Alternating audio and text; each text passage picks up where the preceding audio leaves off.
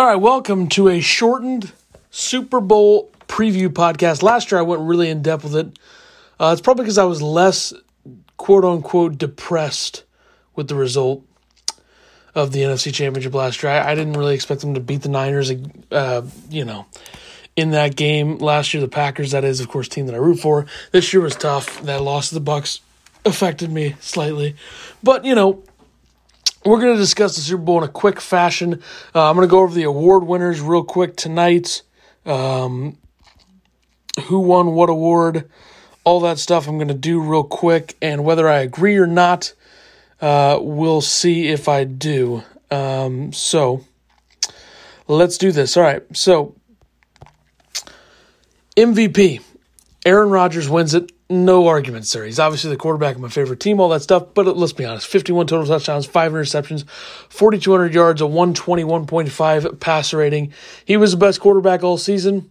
I have no issue with that. Offensive player of the year, I do have a bit of an issue because I think Travis Kelce should have gotten a lot more recognition, and I think he might have been the guy. I know Derrick Henry had 2,000 rushing yards, but man, Travis Kelce, if he would have played Week 17, he probably would have had a chance to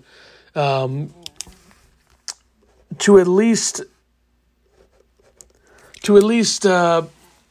lead the league in receiving yards as a tight end, which would be incredibly impressive. But he doesn't get it. Derrick Henry does. I don't have much of a problem with that. I think Henry was deserving, but not as deserving as I would have probably voted for Kelce if I was voting. And I also would have given Devontae Adams some shine too because he had an unreal season. But defensive player of the year, Aaron Donald, no problem at all.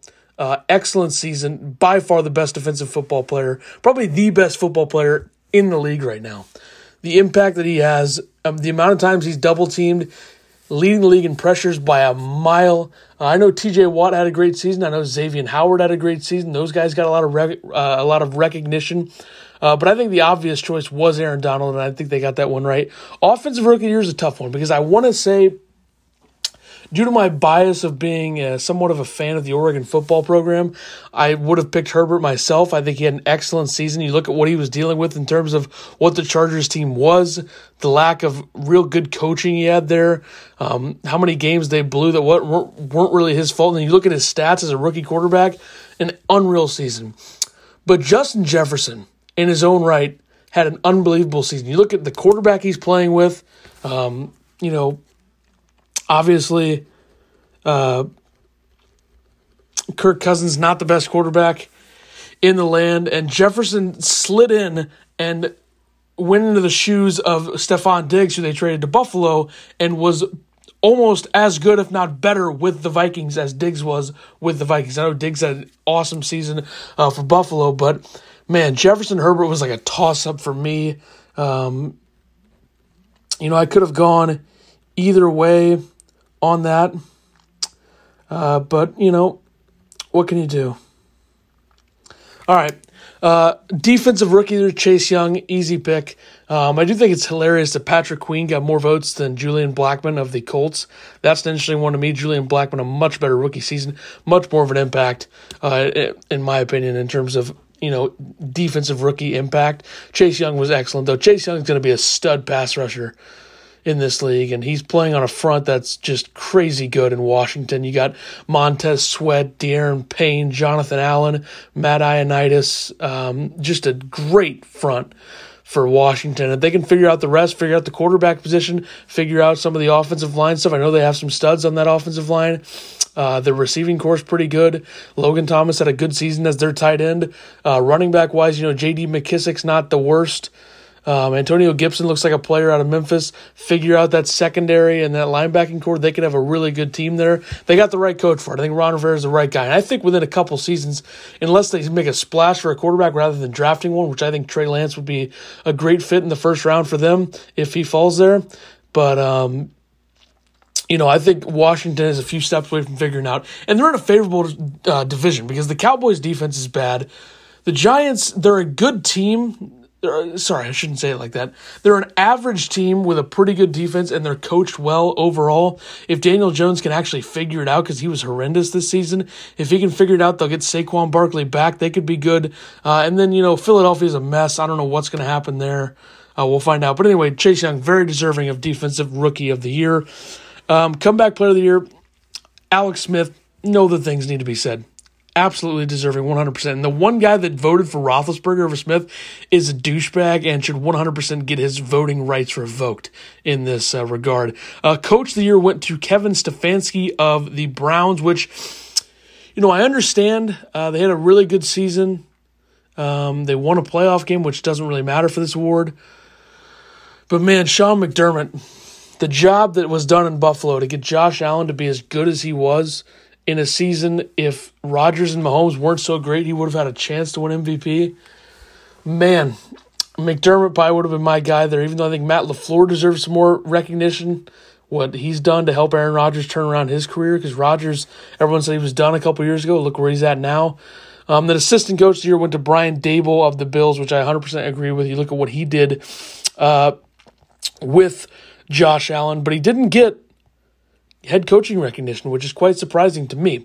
But now for the main event, the Super Bowl game, Super Bowl 55, Tom Brady, Patrick Mahomes, the Chiefs looking to repeat, the Bucs looking to win their first Super Bowl in a long time, early 2000s. I don't know the year exactly because that's kind of like a little bit before my time in terms of watching football. But Tom Brady looking for his 7th ring. He had 6 in New England, obviously. First year in Tampa, they're in the Super Bowl. And this game's going to come down to 2 things. And the best matchup in this game, everyone's going to say, Brady on one side, Mahomes on the other. Oh, you look at Carlton Davis and who the other corner is that I forgot. Jamel Dean, and there's another guy there too.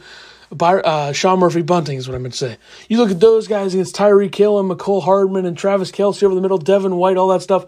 The best matchup in this game is the Chiefs offensive line and the Bucs defensive line. Because you look at the Bucs in the NFC Championship game, they got a lot of pressure on Rodgers. Barrett and JPP specifically got a lot of pressure on Rodgers. And the Chiefs have a banged-up offensive line. They're missing some key anchors. Both tackles, I believe, are out in this game. So, man, I'll tell you, the only way the Bucs have a chance to slow down the Chiefs' offense is by JPP and Shaq Barrett blowing up this game by affecting the passer and getting after Mahomes. If they can do that, they have a chance. But, man, it's so hard to stop that defense, that offense in Kansas City. You saw the game they played earlier in the season. The Chiefs, it was a close game. I think it was 27-24, but the Chiefs, man, they got after it. But, I have to think the Chiefs offense will be here to play. I know it's going to be hard for them to score points against the Bucs, but I think they'll figure it out. I think if Andy Reid does what Matt LaFleur didn't, which was, help get help for your tackles that are struggling, because you look at what Rick Wagner and Billy Turner got eaten up by JPP and Shaq Barrett. So that's going to be the key. If they can get after Mahomes, I think they have a real chance. But let me just preface it with this. I'm not going to go away from my preseason pick. My preseason pick, and you can go listen to the podcast. I can prove this. You can go listen back to the podcast that I did right before the season. I had the Bucs beating the Packers in the NFC Championship. Nailed it. I had the Chiefs beating the Colts in the AFC Championship. Very close. I think I had the Bills losing to the Colts in the divisional round, and then the Colts getting there and losing to the Chiefs. But Chiefs and Bucs was my pick. 38-31 was my score. I'm going to make it 38-27 this time. I think the Chiefs win their 2nd straight Super Bowl. I think Mahomes is crowned as the new GOAT, or whatever people are going to call him, after beating Brady in the Super Bowl. I could see it go either way. I could see the Bucs winning it. I'm notoriously bad at picking Super Bowl games, so that's exciting. We'll see. We'll see what happens. I'm going to say 38-27. I think Mahomes wins the MVP, 26 for 40, 321 yards, 4 touchdowns, 1 pick. I think they'll get him once. And that's just the way that I think it's going to go. We'll find out. Hope everyone enjoys the Super Bowl.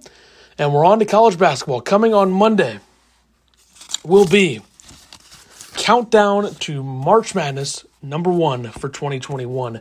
I'll be joined by my co-host Tyler from the Illini Basketball Podcast. We'll be doing that live at 4 p.m. Central Standard Time on my Twitter at Ethan Carter SW, my YouTube, which is Ethan Carter Sports World, and my personal Facebook page. We'll be doing that live as well. All the college basketball you need to know coming on Monday. Super Bowl is tomorrow. Flippity flip. I'll catch you.